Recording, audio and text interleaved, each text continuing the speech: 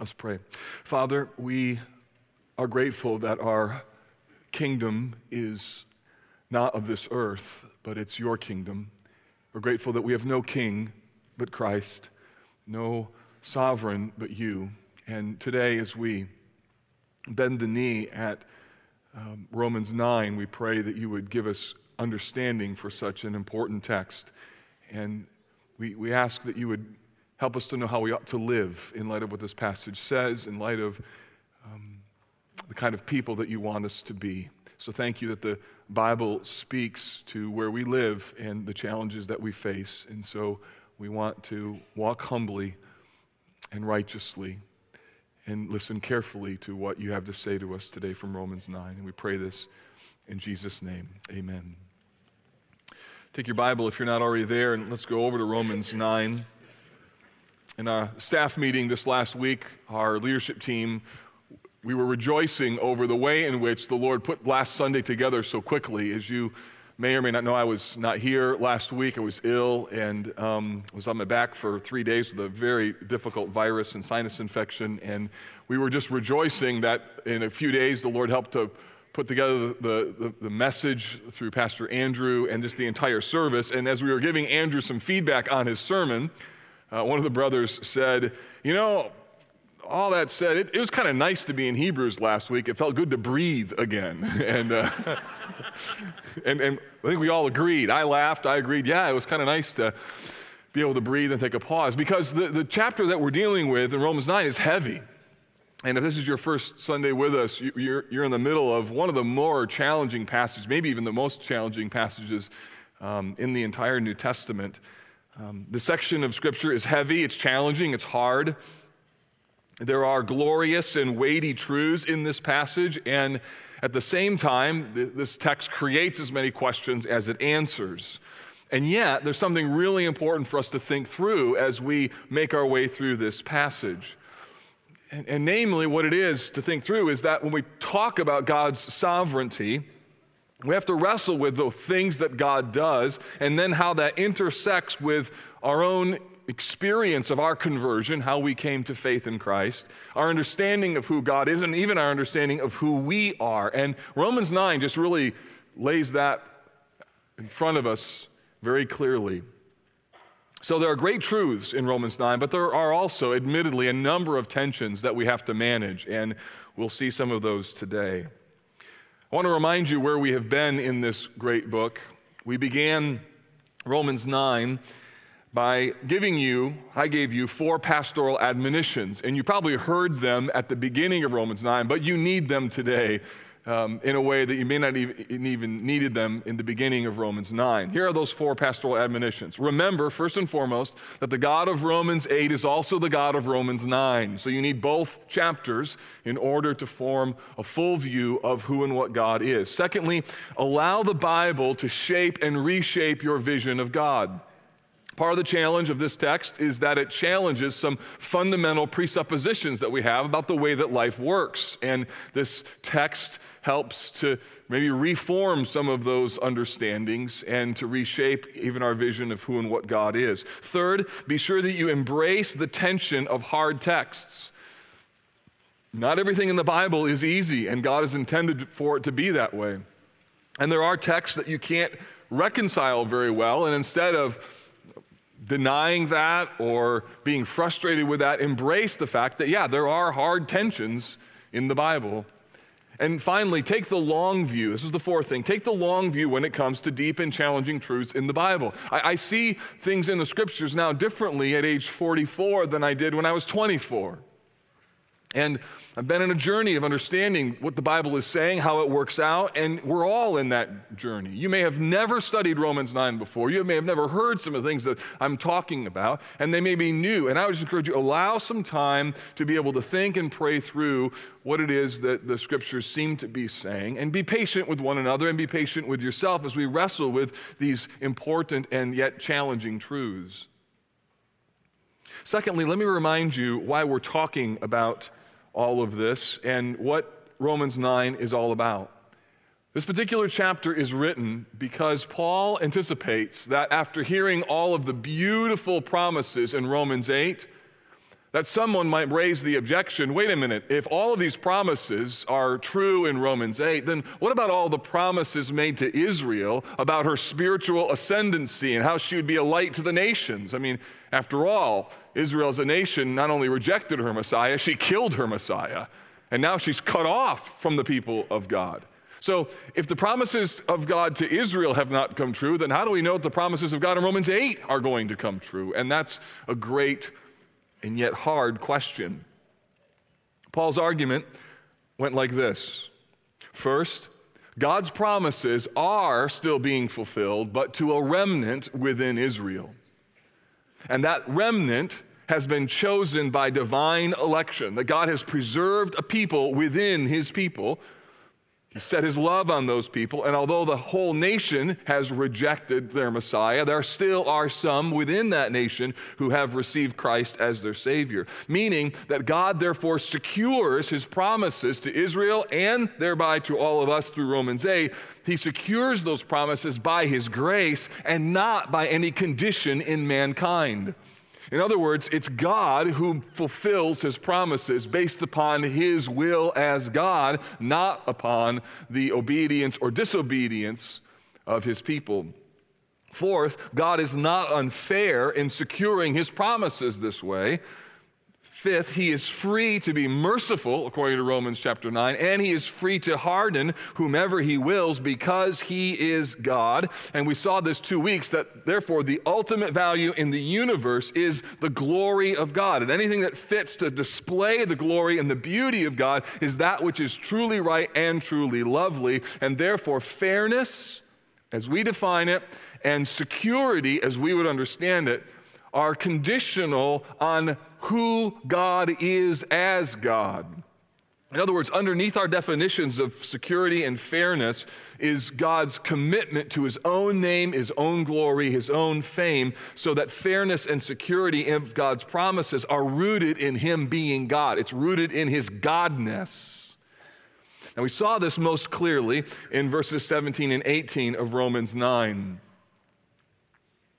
For the scripture says to Pharaoh, for this very purpose I have raised you up, that I might show my power in you, that my name might be proclaimed in all the earth. So then he has mercy on whomever he wills, and he hardens whomever he wills. And so the main point to review that we saw 2 weeks ago was that the glory of God, or the proclamation of his name in all the earth, is more foundational than our assessment of what is truly right, of our assessment what is truly fair, or what is truly just.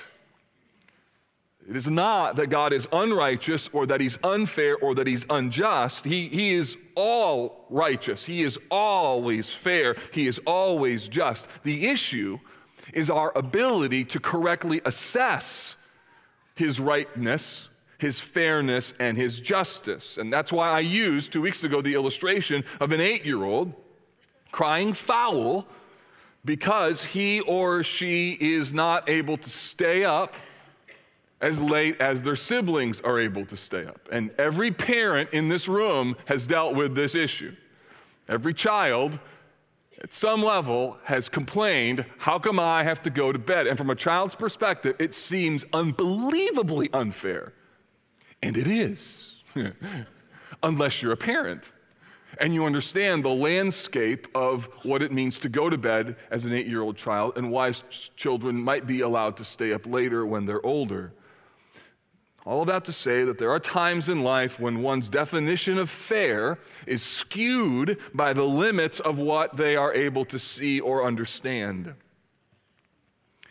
As I've thought about this, there's another angle that I want to share with you. It seems to me that as human beings, we all have built within us a way that we see life, a way that we make sense of the world, a way that we just think the world should operate. It should operate like this. And as I've talked to people and as I've thought about my own life and my own struggles with God's purposes, here are, I think, just fundamental commitments that we just have as human beings. And it's this. We think life should be fair, I should be free to choose my own destiny, and I need to be able to make sense of my life. I think that as human beings, those three things, those are like fundamental human presuppositions. Whether you're young or old, I think that's basically how we view life. And at one level, each of those statements are fundamentally true, and they're Christian. That life should be fair, and you should be able to choose your own destiny, and you need to be able to make sense of your life. But here's the thing, according to Romans 9, while those things are true and vital elements of our humanity, Romans 9 shows us that those things are not ultimately true, and there's something underneath even those ideals. There's something more foundational than our understanding of our freedom, our understanding of fairness, and our understanding of how life works. And what lies underneath, according to Romans 9, is God's freedom as God. What lies underneath are divine purposes beyond human comprehension. This is really important and why some people really struggle when they encounter suffering.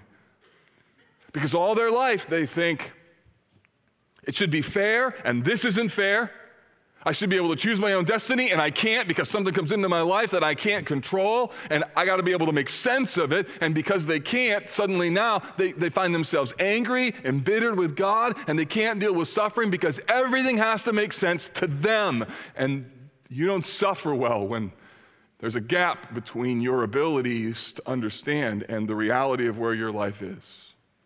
Some of you may be here today with that kind of mindset and frame of reference, and I hope that Romans 9 will just help you to maybe find a new paradigm, how to think about suffering, and then also how to think about God and even salvation. Romans 9 now poses another question to us, with all of that as background, and the question emerges in verse 19. This is the third question that we have heard. The first question was an implied question in verses 1 to 13, where Paul anticipates someone asking about Israel's unbelief. The second question is found in verse 14, where it says, "What shall we say then? Is there injustice on God's part?" And the title of my message that week was, "Is election unfair?" The third question now comes in verse 19, and the question is this: why does he still find fault? For who can resist his will? You see, Paul knows human beings. He knows the kind of questions that we would ask.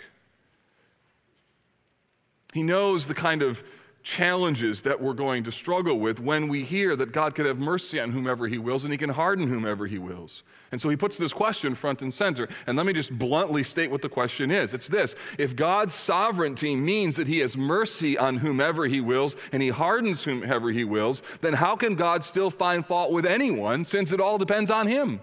That's the question. It's a good one. To me, that's the plain reading of the text. The question is an uncomfortable one, but I don't know how you read that question in verse 19 any other way. And what Paul then does is he gives three answers to that really good but really hard question. And here's the first one. The first answer, and I think it's the most important answer, is this: that God is God. It's not that he ducked the question. It's not that he didn't answer the question. No, he answers the question. He answers it in a way that highlights for us the categorical difference between who we are and who God is. Let's look at this. Verse 20. Paul says, "Who are you, O man? But who are you, O man, to answer back to God? Will what is molded say to its molder, 'Why have you made me like this?' Has the potter no right over the clay to make out of the same lump one vessel for honorable use and another for dishonorable use?" There's a number of things to notice in this text.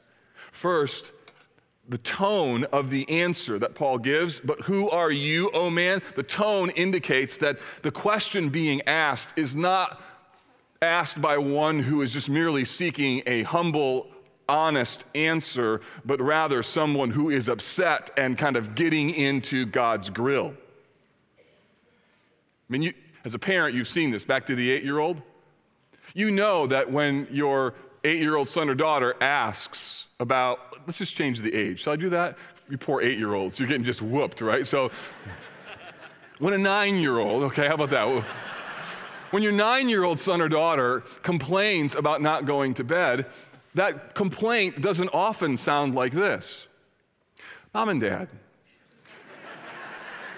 I understand your great wisdom and your understanding of all things in life, but I'm just wondering if you could explain to me why I need to not go, why I can't stay up. And Mom and Dad, what is the presupposition behind this decision that you have made? Most children do not ask the question that way. Instead, they say, why can't I stay up? All my other friends get to stay up. You've heard this one? All the kids in the world get to stay up. And you're crazy parents, and I don't even like you. I wish you weren't my parents. You're mean, mean, mean. And at that point, you call in a timeout. And you're reminding your 9-year-old son or daughter that you're a parent.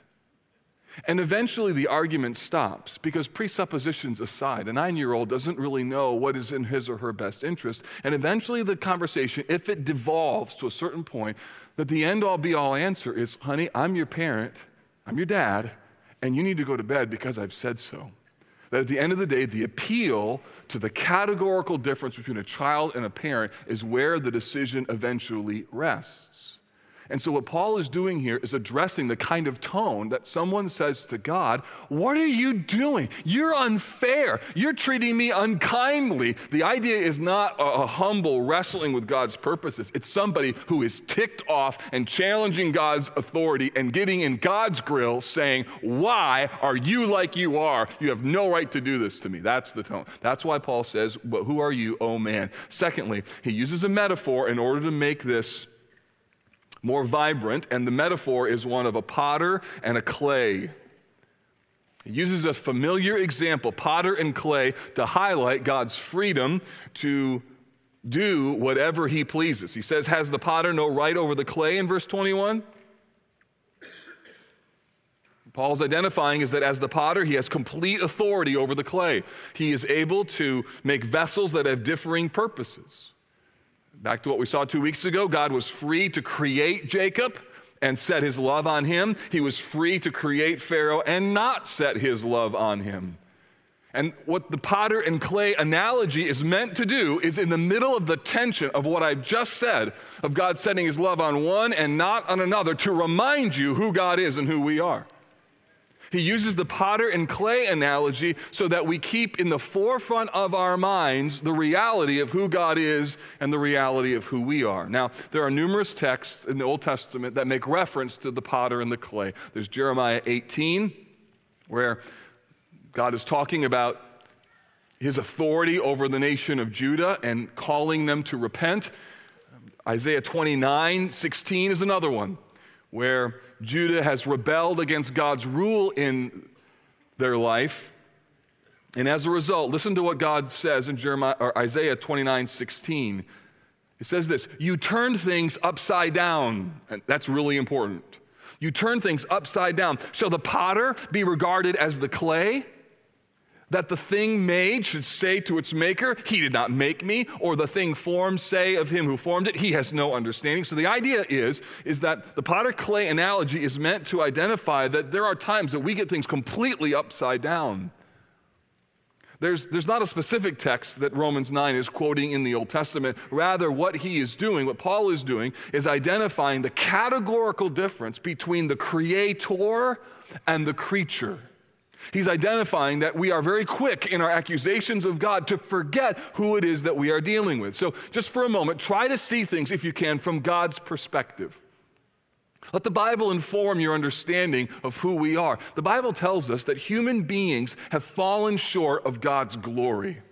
If you're not a follower of Jesus or you're trying to figure out the claims of Christ, maybe you haven't been to church in a while, what that means is this, that human beings have fundamentally decided that who God is and his rule in our life is something that we don't want, and instead we choose our own rules.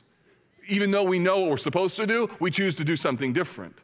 And as a result, the Bible tells us that we exchange the glory of God for our own glory, or a glory that we can manage or control or create. That's why your job can become your God, because you get all of your affirmation and your approval from your job, or what people think of you, or money, or sex, or power. These things that you create or that you get, they then give you what you really long for. And the fact of the matter is that God is the only one who can really meet your deepest this need, and by putting anything else in his place, we exchange God's glory for another glory that we like to manage and control. And the Bible calls this, by definition, sin. It's the exchange of God's glory for another glory.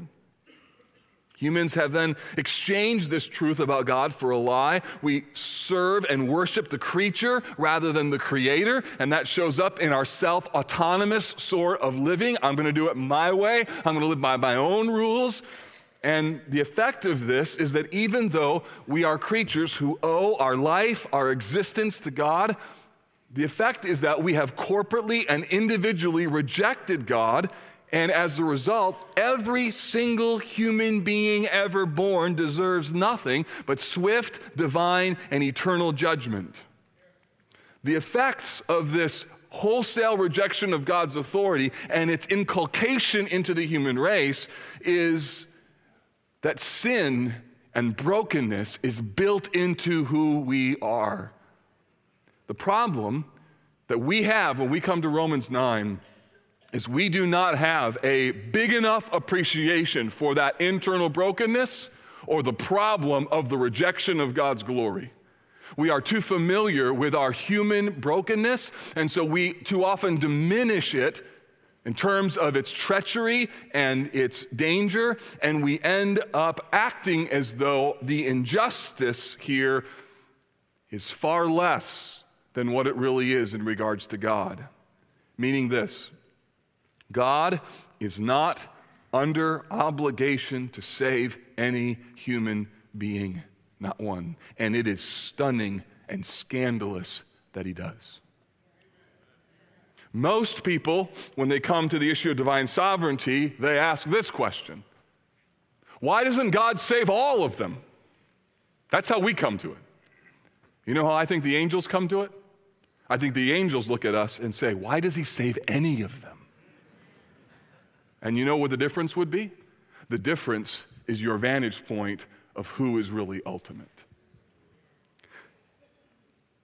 We see ourselves through a lens. We see the universe through the lens. We see the problem of sin through the lens. We see God through a lens. And that lens is often far more predicated on a love of ourselves and our definition of justice and our understanding of freedom and the way that things should make sense to me. And the fact of the matter is that Paul's first answer to the charge of injustice is this: you don't know who you are dealing with. This is the creator of the universe who this very moment sustains the beating rhythm of your heart. This God who caused the sun to rise this morning, the God who creates air in the lungs that you breathe, the God who gives firing mechanisms in your brain for you even to process the information that I'm thinking, that I'm saying to you. And everything in the world is held by the sovereign power of this God. Everything is dependent upon him. But the problem is, friends, is that we so often take that for granted and we fail to realize he's the creator and we're the creatures.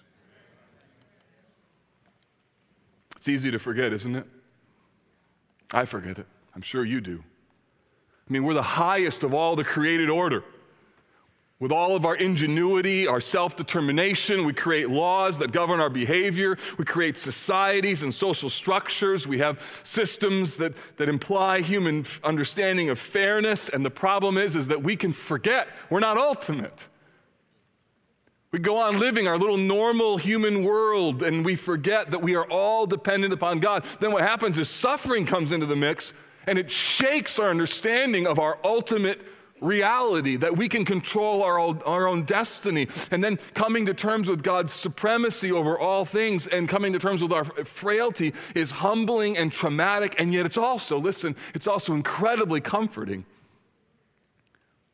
Comforting to know that everything in the universe centers not on my ability to understand it all. Everything in the universe centers not on my ability to make it happen, but everything centers in the universe on God's ability to be God. And at the end of the day, the most comforting thought in the world could be God is God if we could just learn to trust him and release the need to say, God, you got to explain this to me. And that, to me, has helped me immensely when it feels as though the bottom has dropped out of life. And that's why I think Romans 9 is so incredibly beautiful. It's a vision of God, I think, that is incredibly helpful and preserves followers of Jesus in suffering, in persecution, in hardship, and even as they think about their own conversion.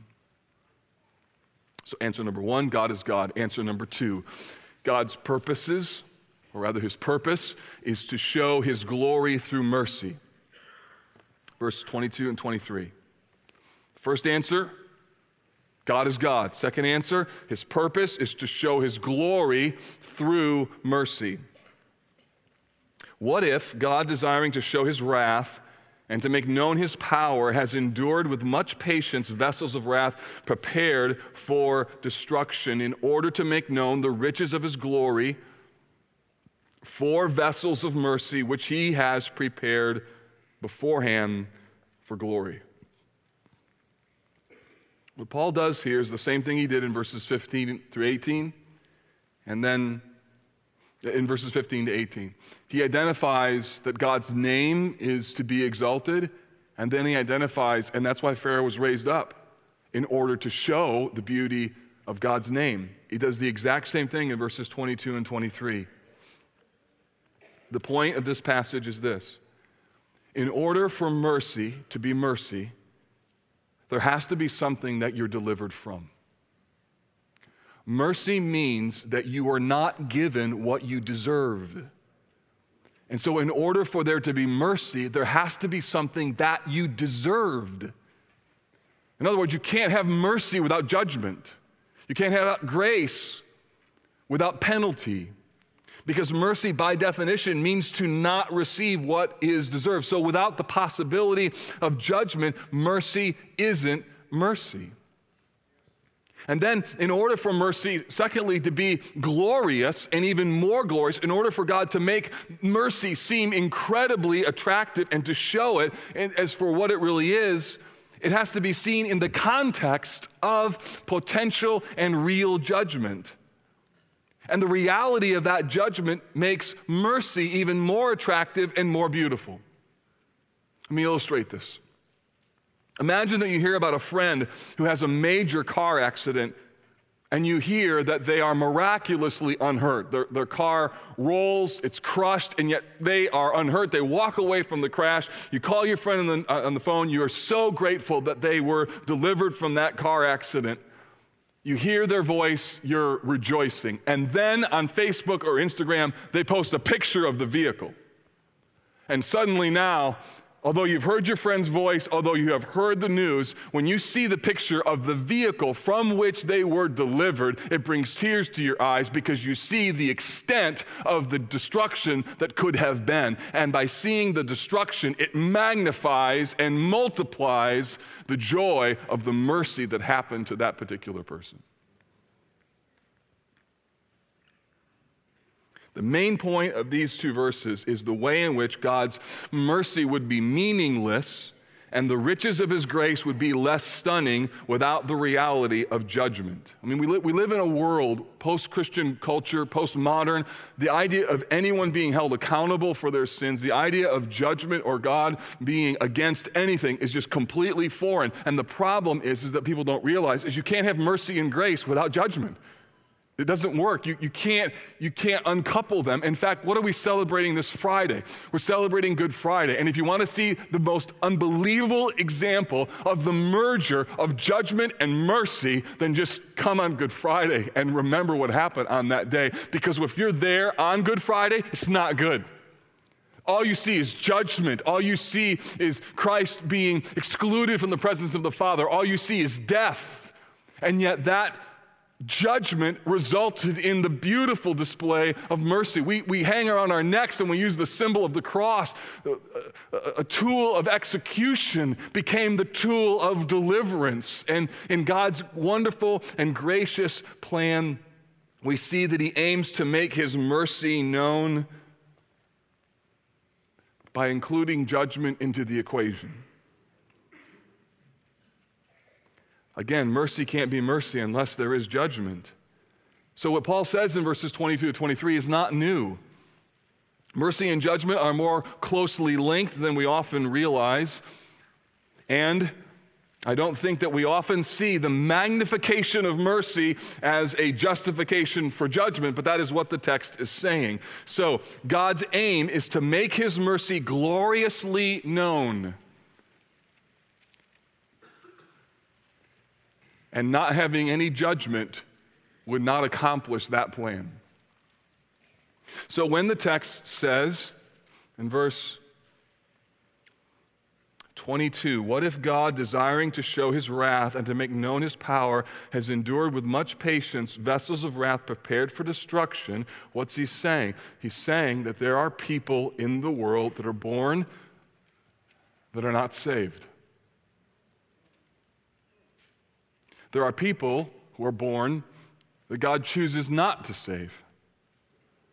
As I read this text and as I look at the world and I think about how we pray, it seems pretty apparent. Not everyone who is a human being is a follower of Jesus. And I know that that creates a lot of tension. Some of you just do not like that I even just said that. But remember that no one deserves God's mercy. No one. And it's remarkable that he pours it out on anyone. And if you start from the perspective of the angels, as I illustrated before, it's remarkable that he saves any of them. It changes how you see Romans chapter 9.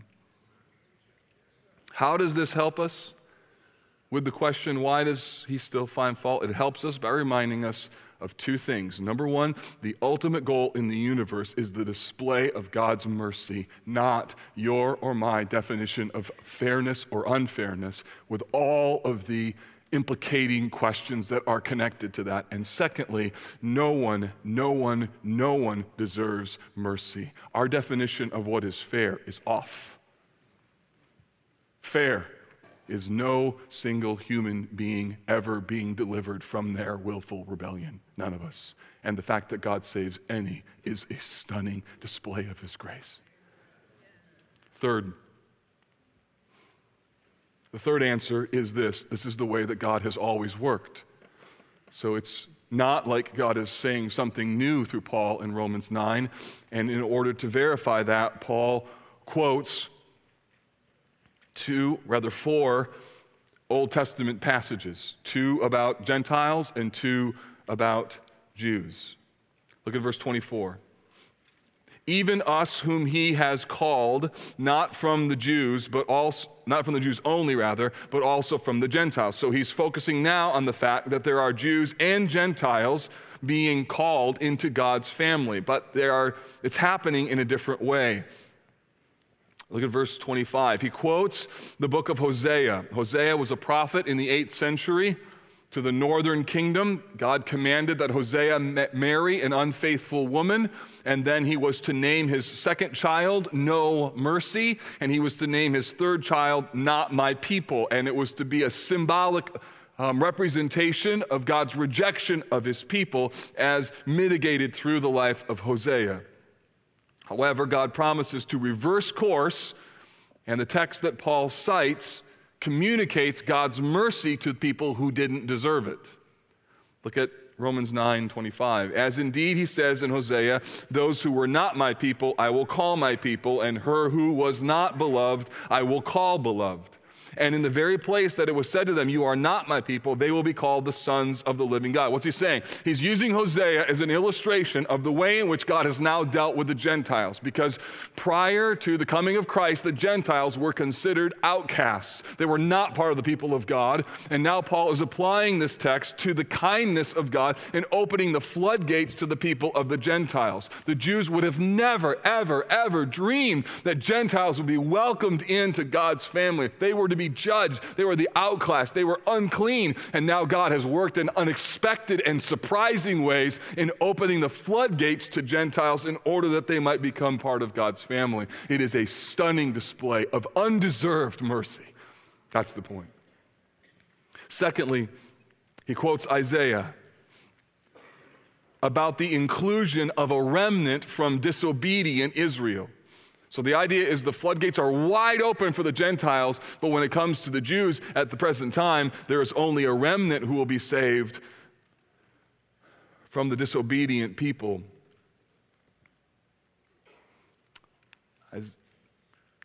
Romans 9:27 says, and Isaiah cries out concerning Israel, though the number of the sons of Israel be as the sand of the sea, only a remnant of them will be saved. For the Lord will carry out his sentence upon the earth fully and without delay. And as Isaiah predicted, if the Lord of hosts had not left us offspring, we would have been like Sodom and Gomorrah. So what's he saying here?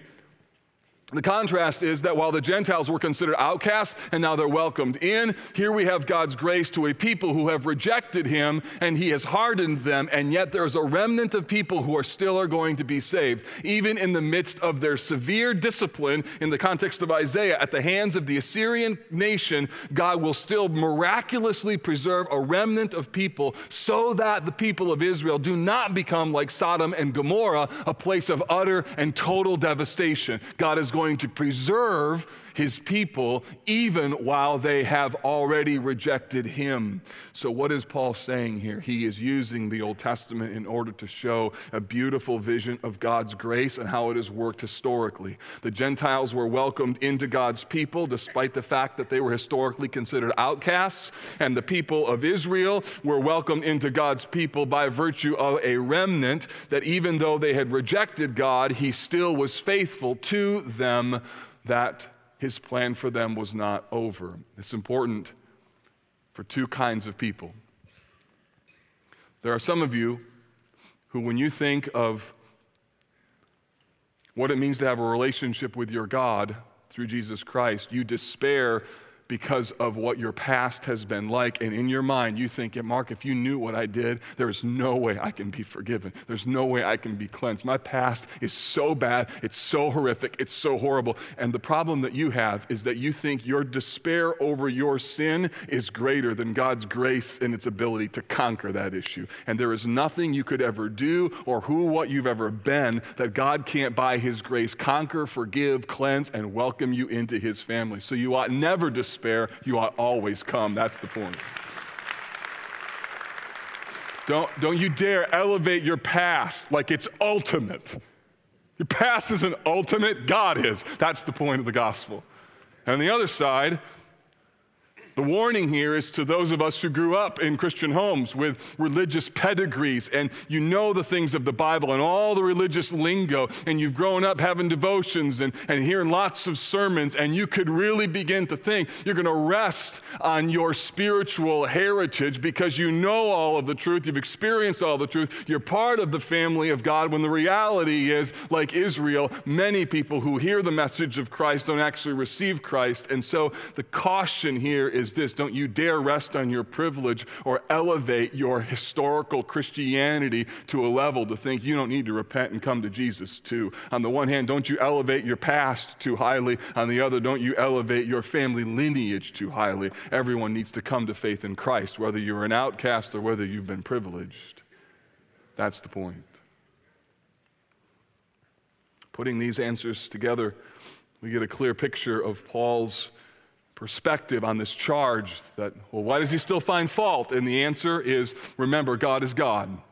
Get the creature-creator thing right. Secondly, the display of God's mercy and its linkage to judgment, that is part of God's aim. And third, this is the way that God has always worked, welcoming people in surprising ways, regardless of their background. So you see, what Romans 9 is meant to do is it's meant to give us hope in God's promises, because the beginning, the middle, and the end are dependent not on us, but on him. I mean, do you think you can live the rest of your life and be faithful to Jesus? What's your hope in the middle of, let's just say, persecution comes and you're begun to ask the question, people begin to ask the question to you, will you renounce your faith in Christ? What keeps your mouth open and naming the name of Jesus and saying, I have no king but Jesus, I have no king but Jesus? Is your trust going to rest in you? Are you going to trust in your ability to be faithful? Because I look back on my 44 years, that's not a good bet at all. My only hope is that God will preserve my heart all the way to the end, and that if I belong to him, nothing, nobody, not even me, can take him out of my heart or remove me from his hand. The hymn writer Robert Robinson said this, prone to wander, Lord, I feel it. Prone to leave the God I love. He says this, take my heart, oh, take and seal it. Notice that. Here's my heart. Take and seal it for thy courts above. What is he asking for? He's asking for God to preserve and protect him all the way to the end.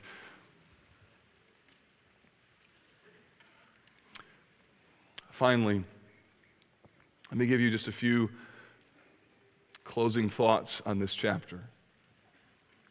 Continue on after Easter in Romans 10 and 11. What does this chapter tell us about our thinking, our feeling, our praying, and our living? Here's just some things, some questions that you've asked. First, in regards to our thinking, Romans 9 pushes the envelope on our mental abilities, and it challenges presuppositions about how the world really works. It reminds us that there is a great difference between God's ways and our ways. And the difference between who God is and who we are is probably far greater than what we have ever realized. And this chapter gives us a painfully, gloriously elevated view of who God is. It's both painful, lots of challenges, and yet it's glorious. At one moment you're going, what? And another moment you're going, wow.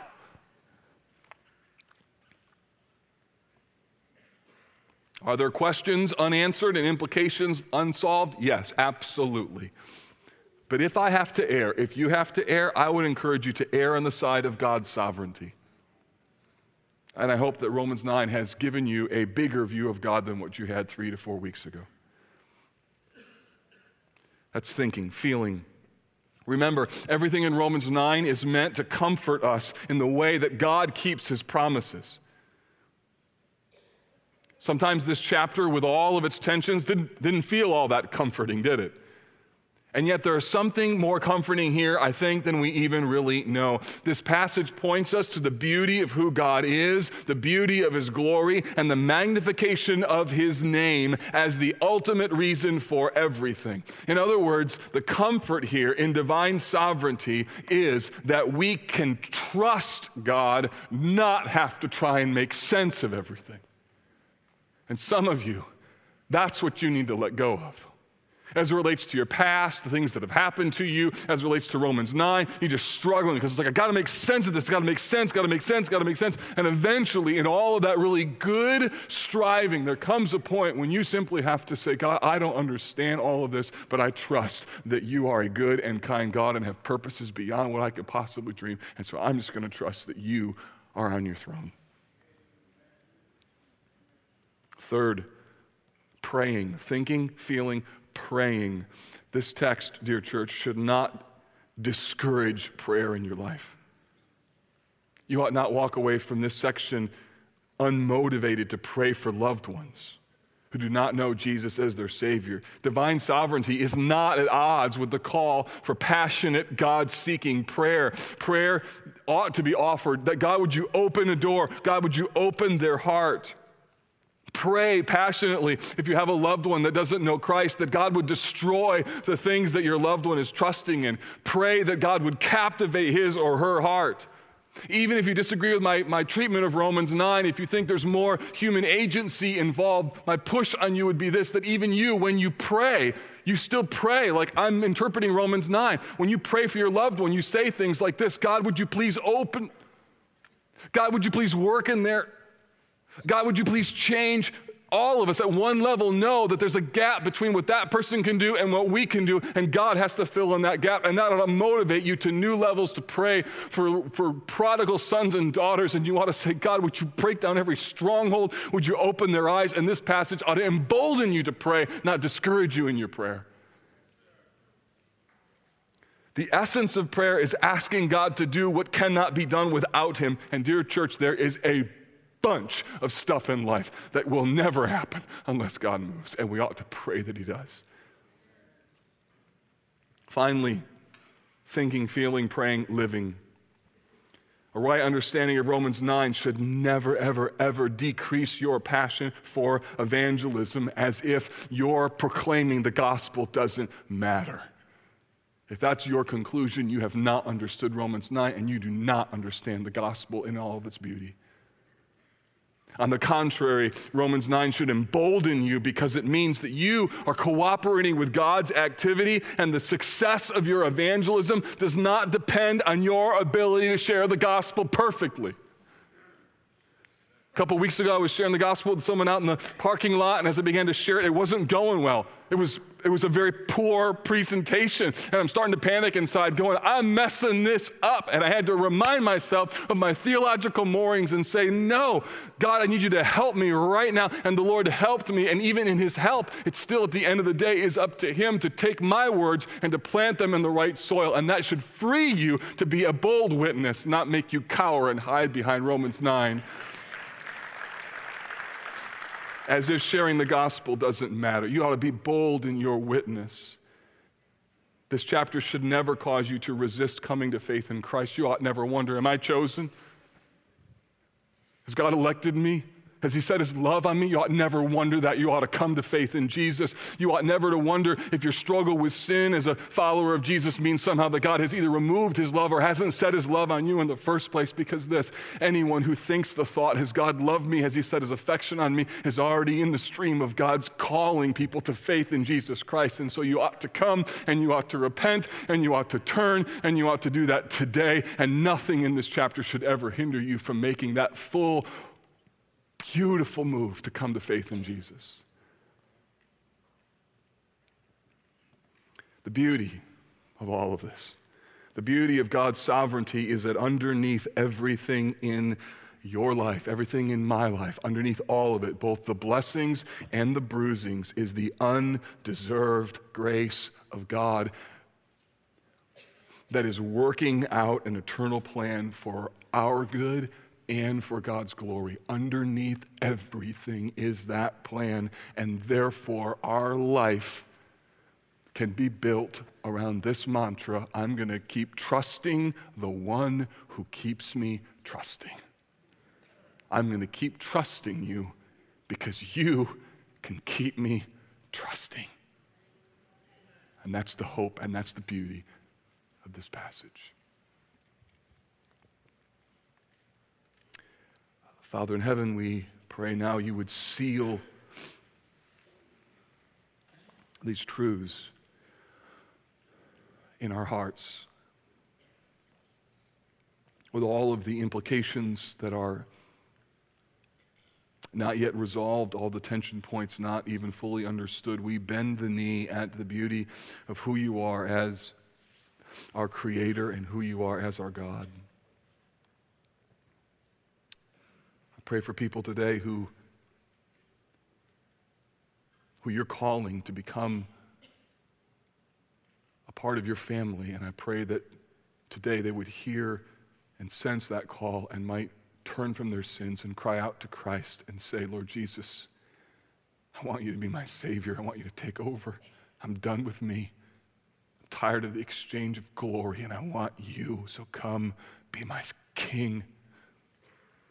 And for believers who need today, Father, to turn from sins that are the remnants of the exchange of glory, help us to passionately pursue godliness. And thank you that you're the one who is our security as we look towards an uncertain future in our lives. We rest on your ability to keep us trusting.